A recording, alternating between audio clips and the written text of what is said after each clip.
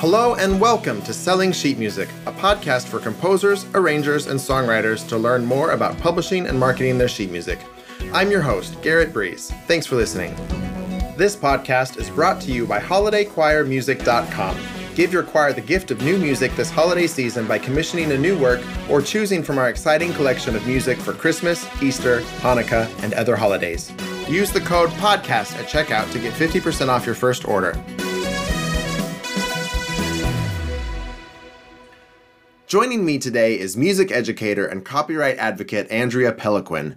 First a public school band director, she went on to work in print publishing doing jobs in sales, events, marketing, and business affairs, where she continued to be involved in education and where she became well known for her research and presentations about copyright law for music educators. She has degrees from Pelloquin University, the University of Wisconsin-Madison, Creighton University, and she is currently taking her passion for copyright to the next level by completing her law degree from the University of New Hampshire Franklin Pierce School of Law, specializing in copyright and trademark law.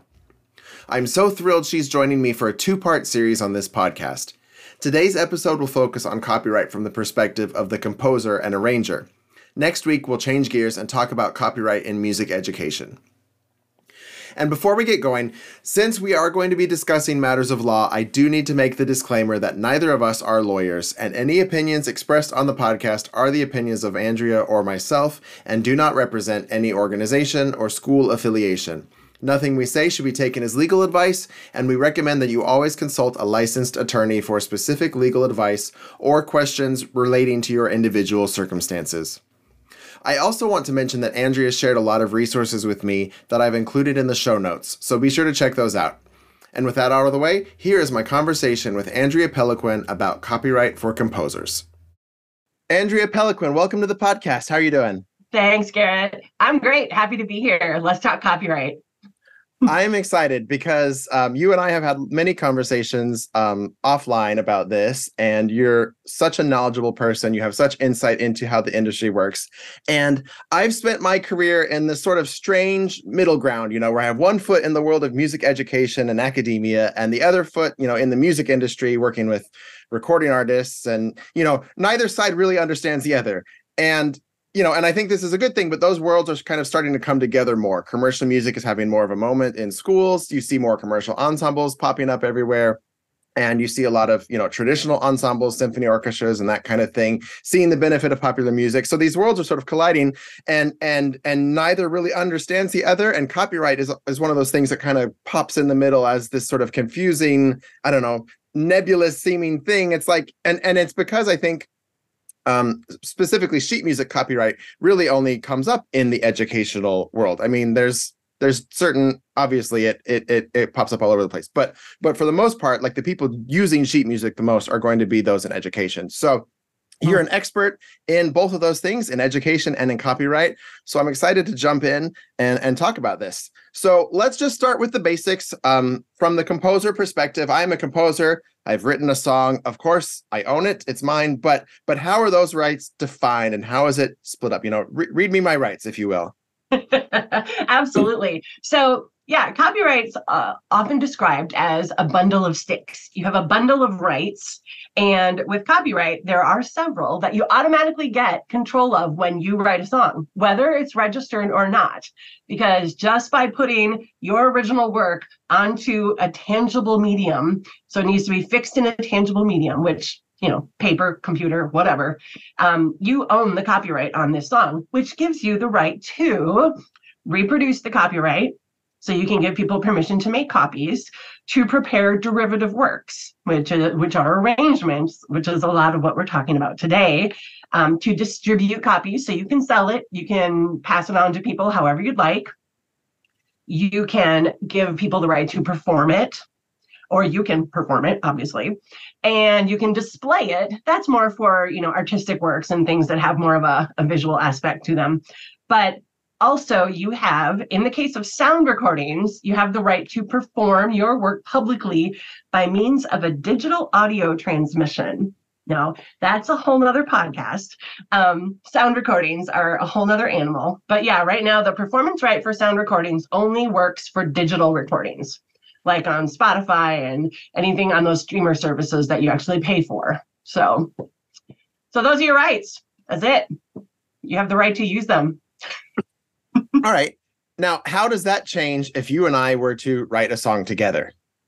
It actually doesn't change much at all, except you and I are joint authors. We basically share everything, and we have the rights to control. We both have the rights to control all those rights.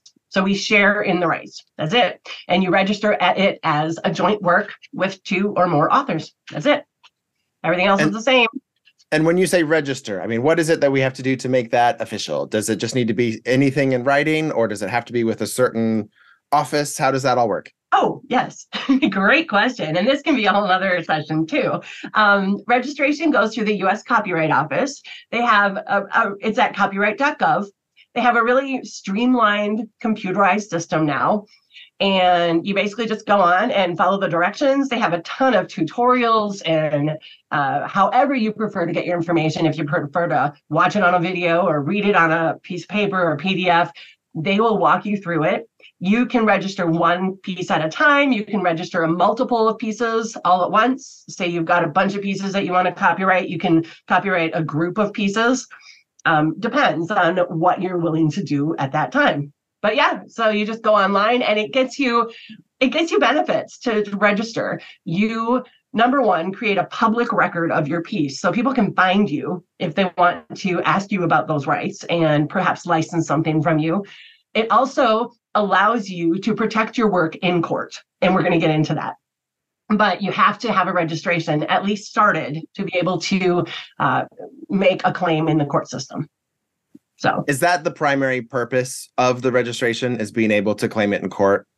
Well, that one, and to have that public record, because it gives people a way to find you if it's not, well, and in these days, the internet, there's a lot more ways to find you, but that's the official register of your work. So I would say it has a twofold purpose. But I mean, but yeah, that's the required thing. Well, yes. You get the bundle of sticks regardless, is my point. And so you do. And so the registration, that is sort of formalizing what you already have. So you and I could still make our own agreement. And as long as we were on the same page with that agreement, the registration in and of itself wouldn't be necessary for the copyright to exist. Correct. It still exists. Yeah. It's only if you want to protect it, which, you should. Well, because, I hate to nag on this point, but it's expensive. I mean, I'm looking at You're right. I'm looking at it right now. It's like $45 per composition. So if you're like me and you have, 1,000 songs in the catalog, it's like, I don't know that I really want to spend that kind of money when people can already find me, as you say, on the internet. Well, and that's your choice. Totally your choice. But you're right. You don't need to do it.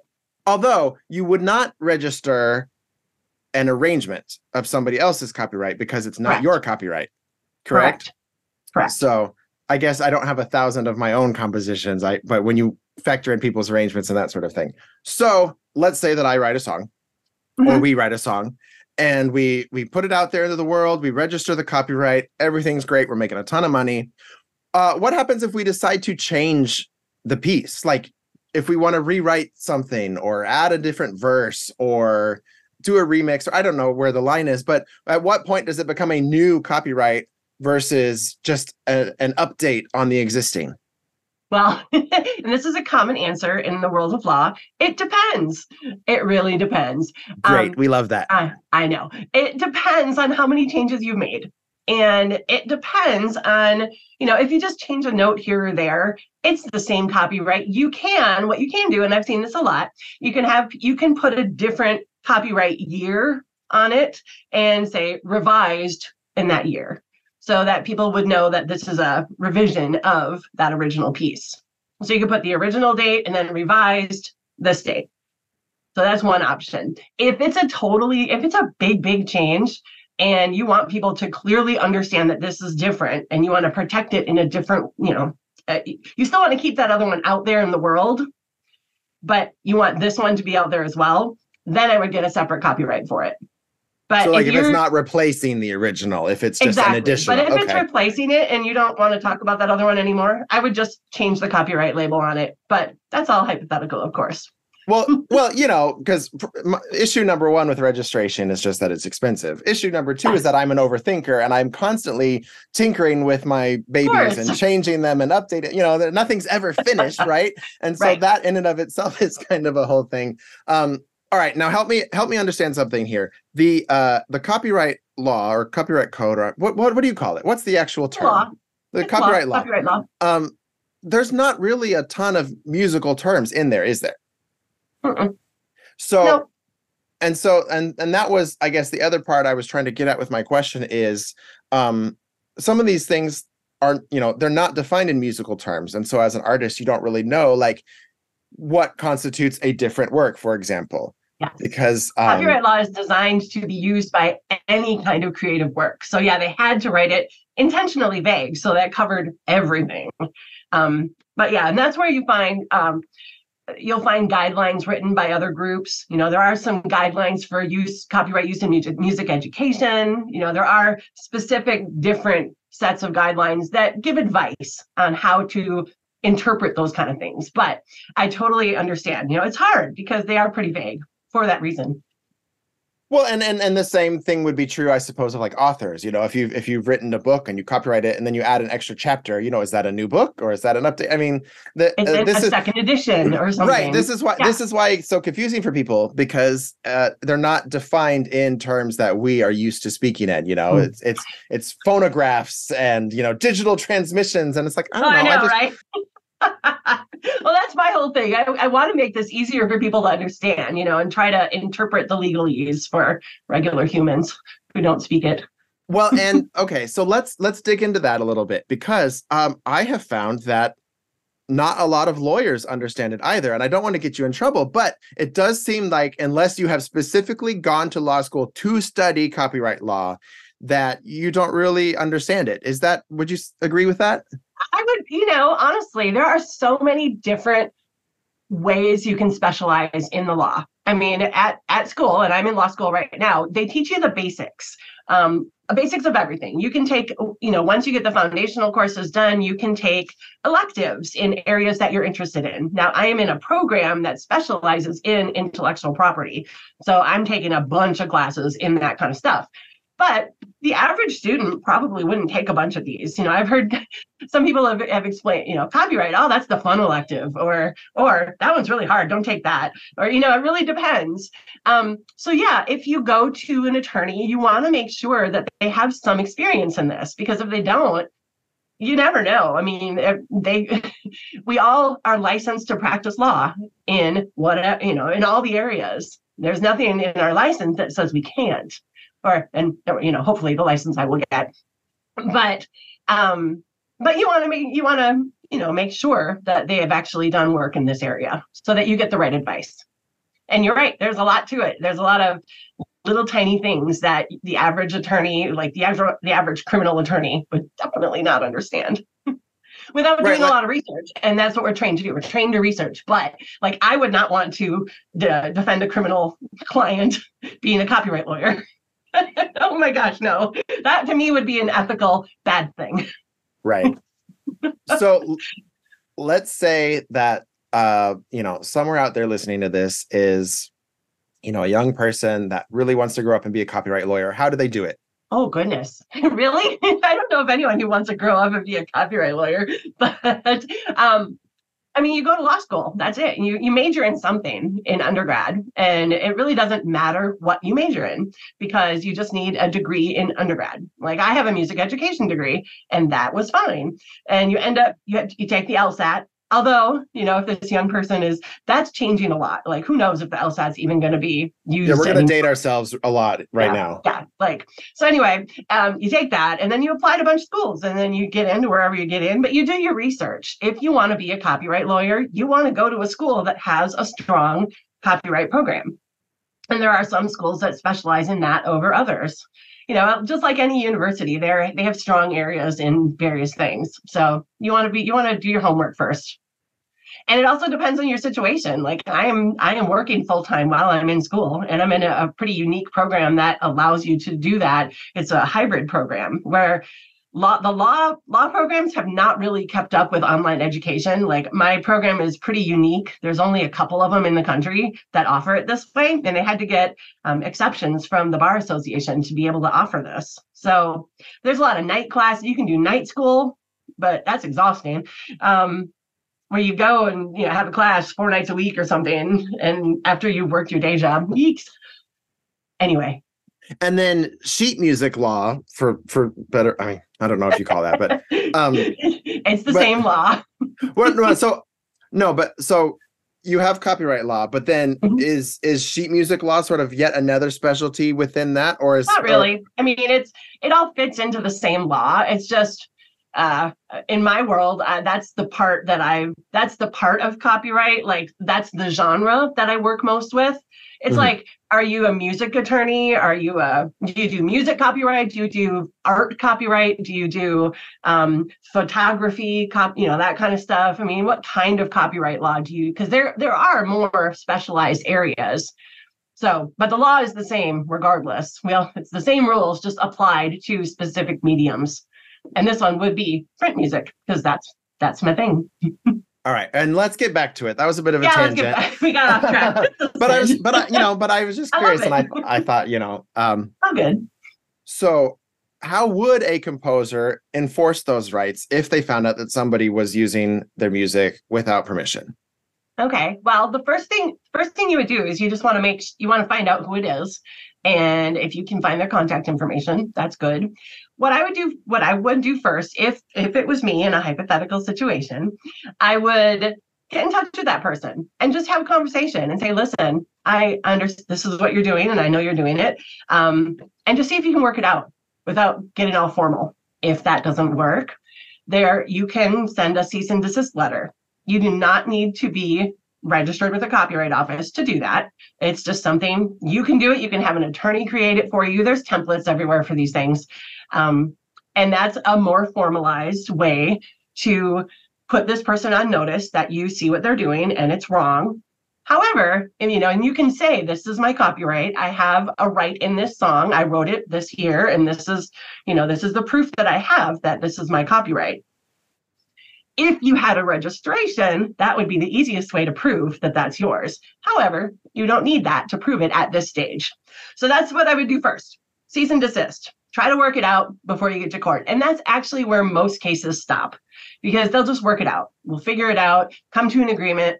Either that person will stop using it, or they'll license it like they're supposed to, or you'll come to an agreement. And I sell sheet music, so I can't afford to go to court. Well, hey, you know what? And that brings me to my next thing. So if you decide you can't work it out, you need to take it to the next level if you decide to do that. So there are now 2 different ways to go to court. The first one is actually the Copyright Claims Board. And this is a new thing that just started in, maybe it's just about a year old now. It's called the CCB, and it's basically small claims. And it was made for just this kind of situation. And you don't need an attorney, and it's a lot faster. And the damages are, it's limited at $30,000 for damages. Most are a lot smaller. They even have a smaller version where it only goes up to $5,000. So it's really good for people who don't want to do, or can't afford the whole thing. But this one, I think you pay, is it $40 or $60? You pay half of it first, and then and it's voluntary, because it's a constitutional thing. You have to give somebody, the constitutional right is you have to give someone the right to a jury trial if you go to court. However, that's why this one's voluntary. You don't have to do it. The person you are, the person that you are going to court against can opt out. And at that point, then you can still go the federal court way. But if they decide to go this way, and it's a process, and they're working out the bugs, but it's a lot more efficient than going to federal court, which could take years and cost a lot of money. So I encourage people to check it out. That's a whole other podcast too. But ccb.gov is where you want to go to check that out. And they have a ton of information. So I encourage people to check that out. Right now, the main people that are using it are photographers who are suing people for putting their images on websites that they didn't license. But there are definitely some music cases on there, and you can see all the cases, you can see all the documents. It's really kind of fascinating for nerds like me. It's a good rabbit hole to go down, sounds like. Yeah, right. Yeah. And then but the other thing you can do then is, if you'd prefer to get even more formal, if it's a big enough infringement, you can go to federal court. It is not a state law situation. Copyright is a federal offense. So you can go to federal court. And that's both the CCB and federal court. You need to have a registration. So you at least need to have an application put in. So you can ask for special handling to push that through, but you at least need to be in the system. So you would need to, before you decide to go that way, definitely get registered. I hadn't even heard about that. Yeah, it's brand new, and it was the CASE Act that went through like during COVID. Like that's why. Okay. It has not been largely advertised. So it's a really cool new thing to allow creators to have more power over their works and to allow them to be able to protect their works in a more affordable way. So, and it's easier with no attorney. You don't need an attorney, but you can have one. And so that depends too. And even that might be cheaper because they don't have to do as much. Right. So I highly encourage people to check it out. Now, this is something I know you've put a lot of thought into, but as a composer, I find it sometimes exhausting that I, not only have to write the music and market the music, but I also have to educate people on how to buy the music, because copyright, as we've said, copyright is not something that's frequently understood. And there's lots of questions that come up, why do I have to buy so many copies? And why can't I just photocopy this, and why can't I just do whatever I want with this? And, all that kind of stuff. It's a lot when you're doing it all yourself. Do you have any advice on how composers can, effectively or efficiently, educate their audience about copyright? Well, and it's like you mentioned before, it's like the unspoken thing. Like we don't know enough about it because we don't talk about it. So I encourage composers to put a line on their music that, and publishers do this, like this is copyright, reproduction is unlawful, blah, blah, blah. But self-published composers, you have more flexibility. You can actually put more information on your piece, like the front inside front cover or whatnot. You can put more of an explanation about why it's important to support your business, support creators. I encourage people to put a note on your music that no recording, no posting of the performance without permission. It's not just about copying. It's about the other bundle of sticks, no arranging, no, listing these things. And I've seen this done. No reproducing, no performing, no arranging, no sound recordings, none of this stuff without specific permission of the composer. And then put your information on there. Put your information on the music so people can find you. That's the biggest reason, I think, why people don't do it, is they just don't know how to find you. And they don't want to go the extra step of trying to find you. They're like, well, I can't find him. Or I sent him an email. No, he didn't respond. Good enough. It's not good enough. So make it easy for them to find you and to understand why they're finding you, because it's illegal for them to do one of these things. And most people think copyright is literally just the copying part. They don't even know about all these other sticks in the bundle. So that's what I would do. I would, if it was my music and I had the flexibility of how it looked, I would include a little blurb about that. I don't know. Is that even realistic? Yeah, it is. Yeah, you can put. Yeah, I mean, you can. All you have to do is insert a text box. I mean, you can put it anywhere you want with notation software, or you could use you can make a Word document and insert that as a title page, or as a back page or something. I mean, that's totally that is not a word. That's totally feasible.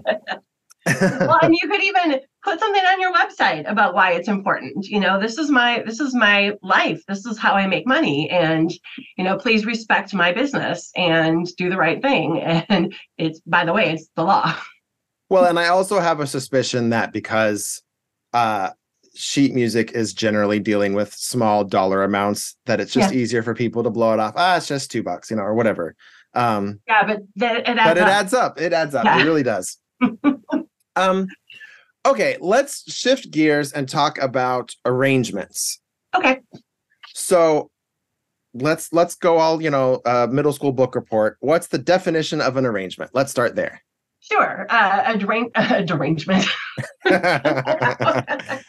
I'm leaving that in. That was good. Oh, good. Okay, I write derangements. It'll make sense why I was going to say that. So an arrangement falls under that bundle of sticks of a derivative work. So it's basically a work that's based on someone else's creative work in a broad, so that's like broad, covering all creative works. So in music, an arrangement would be something that you do, that you write based on someone else's original composition. So, for instance, you make an arrangement of a pop song. You make your own, you can make it an arrangement. So say it was something you heard on the radio and you wrote it for a choir, or it was something or you wrote it for a band and it was originally a song on the radio, that kind of thing. Or, like, you tell us what's an arrangement. This is your business. How do you define an arrangement? We'll put you on the hot seat. Well, what I have been told is that anytime you are putting music down on paper that you did not write, is that it is an arrangement.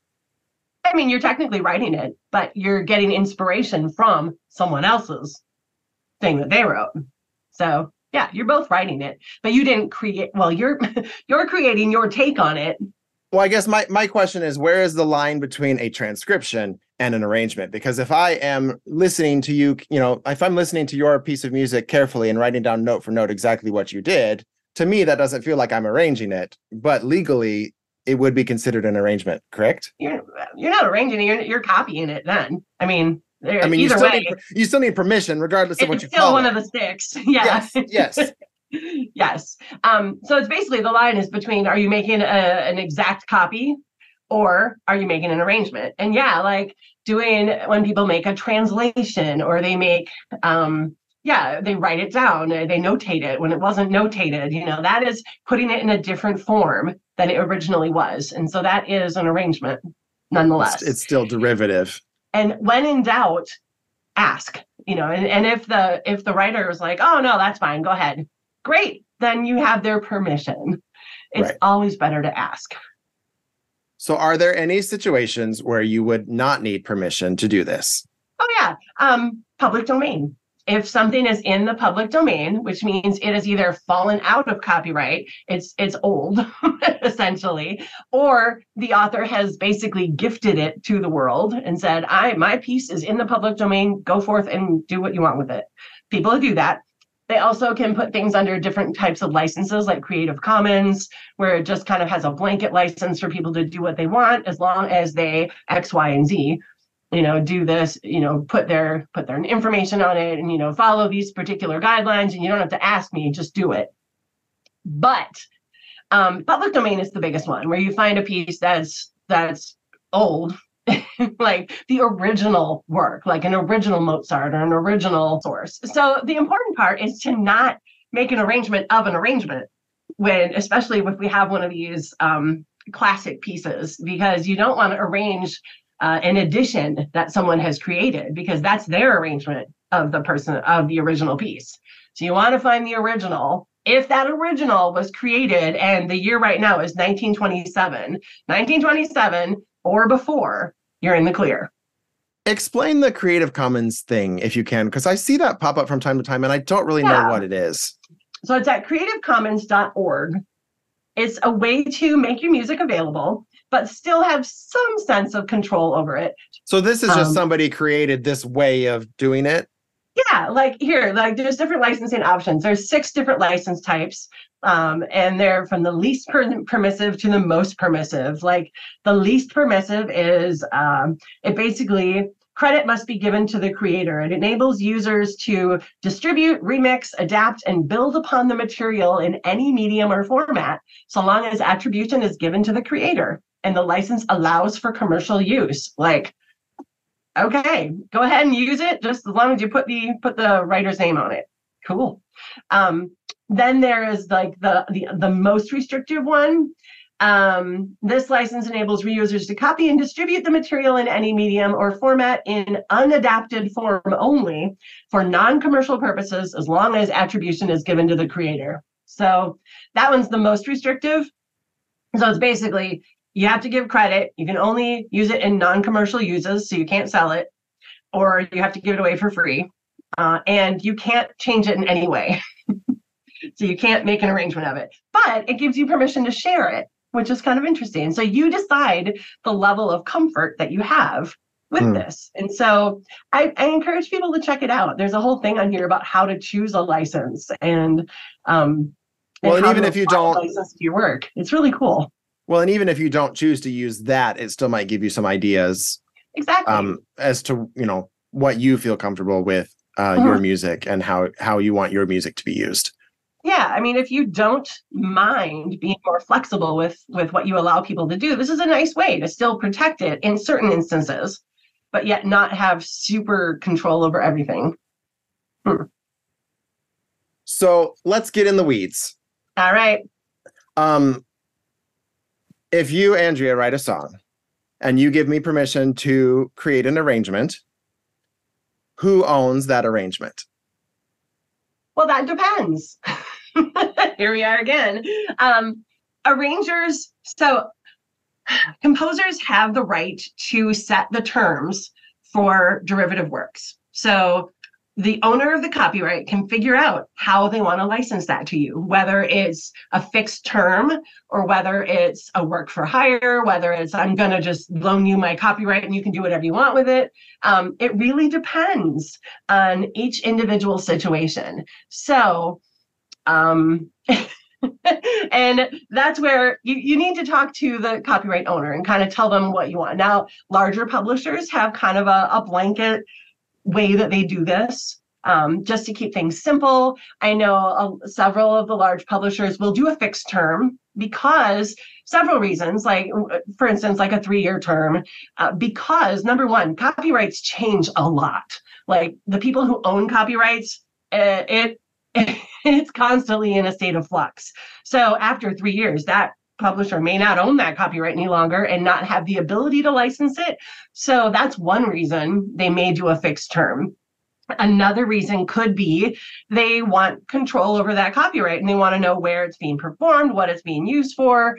It really depends because a lot of these larger publishers are administrators of copyright and they have a responsibility to the copyright owner to administer it in a responsible way.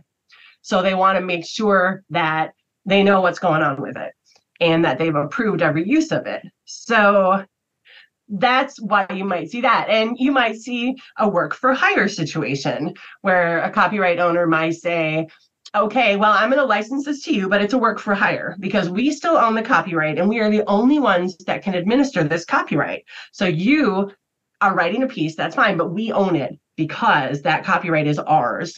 It's like leasing a car where you're leasing that copyright for use. You don't own the car. You're able to use the car for a fixed amount of time, and then you have to give it back. You can't sell that car to anyone else while you're leasing it. You can't, do any of these things because the car company still owns that car. But you can make whatever changes you want to the truck or the car, but you have to give it back eventually. That is the best explanation I've heard of the concept. I thought it was a good one. You said it yourself. Copyright law is kind of wonky and it doesn't fit every single situation. So it's probably the closest thing. The copyright owner has to control what happens to that piece.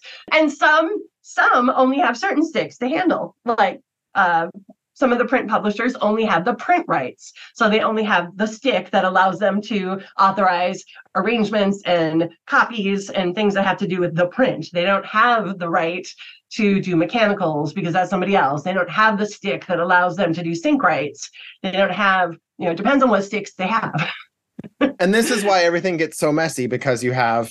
It is totally messy. Because you have, songs written by 6 different people that have 6 different publishers. And so there's 12 different people that each have a stick. And then they split up the sticks, so the sticks for print goes here and the sticks for, sound recordings go here and the sticks for video go here and the sticks are everywhere. And it's a mess. Totally agreed. Totally agreed. That's why we, people in our industry tend to specialize in just one stick. one portion of sticks. Like I really enjoy the print music sticks. That being said, it does seem like when it comes to sheet music, there is always at least one other stick involved. Because you're not going to buy a piece of sheet music and never perform it, or Correct. never record it, or never do anything with it. You know, I mean, I guess that's not true if you just are playing music at home because you love music. But I mean, for the most part, I feel like people are buying sheet music with the intent to play it somewhere or to make their own recording. That's the performance stick. And even if it's the recording stick, and even if it's only for their own personal enjoyment, like they still need to get permission to use the other sticks.